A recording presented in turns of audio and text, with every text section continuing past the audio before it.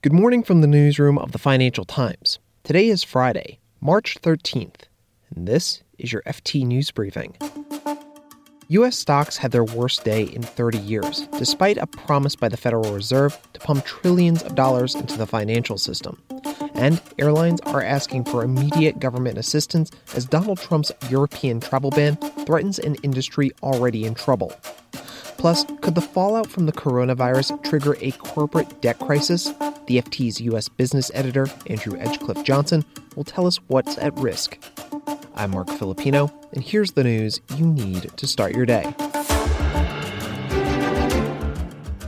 On Thursday, U.S. stocks dropped nearly 10%, the biggest drop since the market crash of 1987. In Europe, equities shed a tenth of their value, while London's FTSE 100 fell 11%. It was a dramatic investor response to escalating fears of a global recession and severe credit crunch, as well as national lockdowns as a result of coronavirus. This followed President Trump's announcement on Wednesday night of a 30-day ban on non-Americans traveling to the U.S. from Europe. It was part of a supposed attempt to contain the outbreak. Earlier on Thursday, the Federal Reserve said it would pump trillions of dollars into the financial system in a vain attempt to ease the stresses showing up in the short-term lending markets. The FT's U.S. economics editor, Brendan Greeley, explains. So the simplest way of describing what happened on Thursday morning was that people were having difficulty finding a price for treasuries. To give you an idea of how profound that is, a treasury is the bedrock of global financial markets. It's the one that's always referred to as the most liquid and deepest security, meaning you can always buy one, you can always sell one. Someone will always give you a price for a treasury. And traders were finding that they couldn't get a price. There are a couple of reasons why that might have been. One of them is, high-speed traders have been providing the liquidity. They've been both buyers and sellers of treasuries. And so when we got these unbelievable market moves that we've gotten over the last week, swings up and down, just sort of rapid ascents, the algorithms freaked out and they were no longer able to provide the liquidity, the ability to buy and sell that they had before. And all of this led to general realizations kind of starting on Wednesday evening, but becoming apparent in markets on Thursday morning. The unthinkable was happening. It was becoming difficult to find a price for the most liquid security there is.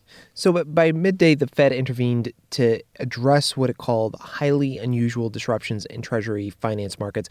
Explain what the Fed did, Brendan. So the Fed has been doing repo. What that is the Fed takes your treasury and gives you a cash deposit, the Fed, a reserve, an incredibly valuable form of money. They had been doing it overnight to make sure that companies could sort of meet their overnight funding needs.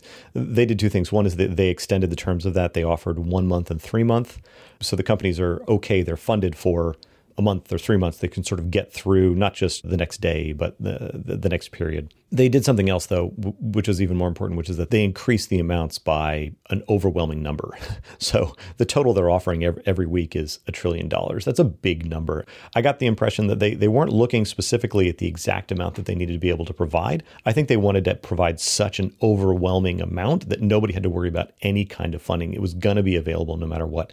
It did one other thing, though, which was interesting, which is that it changed the composition of the treasuries that it was buying. It had been buying T-bills, very short-dated treasuries, and then it started buying longer-dated treasuries as well, which means that it wants to be there as a buyer, no matter which kind of treasury you're holding, a 10-year, a 5-year, whatever it is that you have, you can find a buyer for that in the Fed. And that means that the Fed is willing to be what's called a market maker, to stand in the middle of a trade and say, okay, listen, if you are selling a treasury, we will buy it. And that allows price discovery. That allows you to figure out what the price of a treasury is. And again, if you can discover what the price is on a treasury, then it becomes easier, though not trivial, but it becomes easier to value other assets as well in a time when everybody's just rapidly repricing everything and nobody knows what's going to happen next.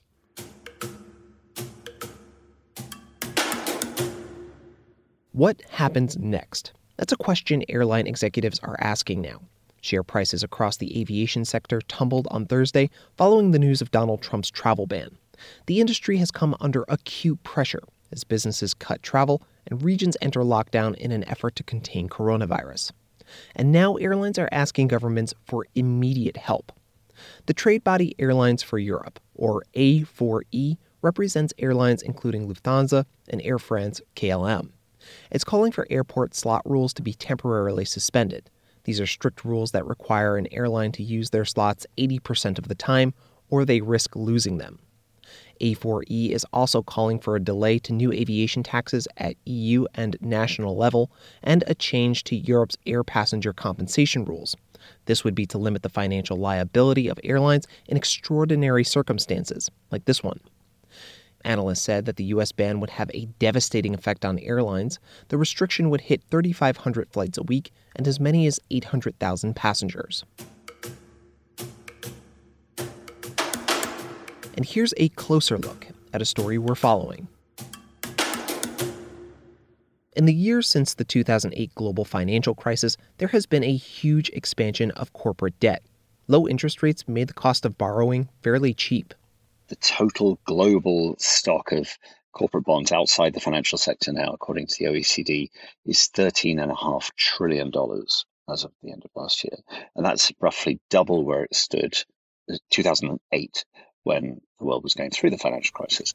That's the FT's U.S. business editor, Andrew Edgecliffe-Johnson. We call him Edge. Economists have been warning about the risk of this debt buildup over the years. But those warnings have come into focus this week as investors worry about a coronavirus-induced downturn. So, a sharp change of attitude from investors is the way I would summarize it. We've had investors who've been starved of yield from safe government bonds over the last decade or so, who saw lending to companies as a way to juice their returns rather than a riskier thing to do. And so you've had this huge amount of lending, but the investor world suddenly now looks very, very differently on that risk. So these companies that have managed to limp along simply because rates were so long are now finding that their bonds are trading dramatically lower levels than they're used to, and their investors are now asking whether they will manage to continue to keep up the payments on them. So, Edge, we've covered the risk of the U.S. oil and gas sector on the show this week.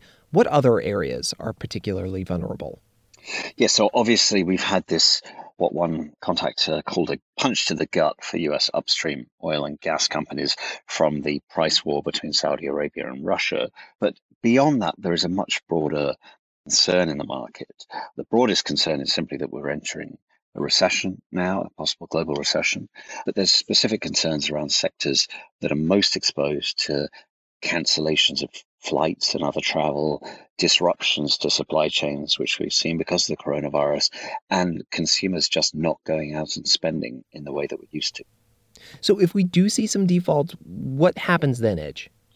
There's going to be a great sorting of companies, and you'll see the stronger companies will manage to refinance. They will actually take advantage of even lower interest rates that central banks are now offering. But the weaker credits are going to find themselves looking at the prospect of distress, and banks are going to be calling some of these loans that they've extended. We don't yet know the full extent of that. The fact that interest rates are so low will give more companies flexibility than we might have seen in other circumstances. But you have an awful lot of companies at the moment which have been seen by the market as relatively stable investment grade credits, which are suddenly in danger of tipping into junk territory. And some of those at the bottom of the existing junk rankings, if you like, are in danger of tipping into something far worse than that. You can read more on all of these stories at FT.com. This has been your daily FT News Briefing. Make sure you check back next week for the latest business news. The FT News Briefing is produced by Amy Keene and me, Mark Filipino. Our editor is Amelia Mahasik. We also had help from Gavin Kallman and Michael Bruning.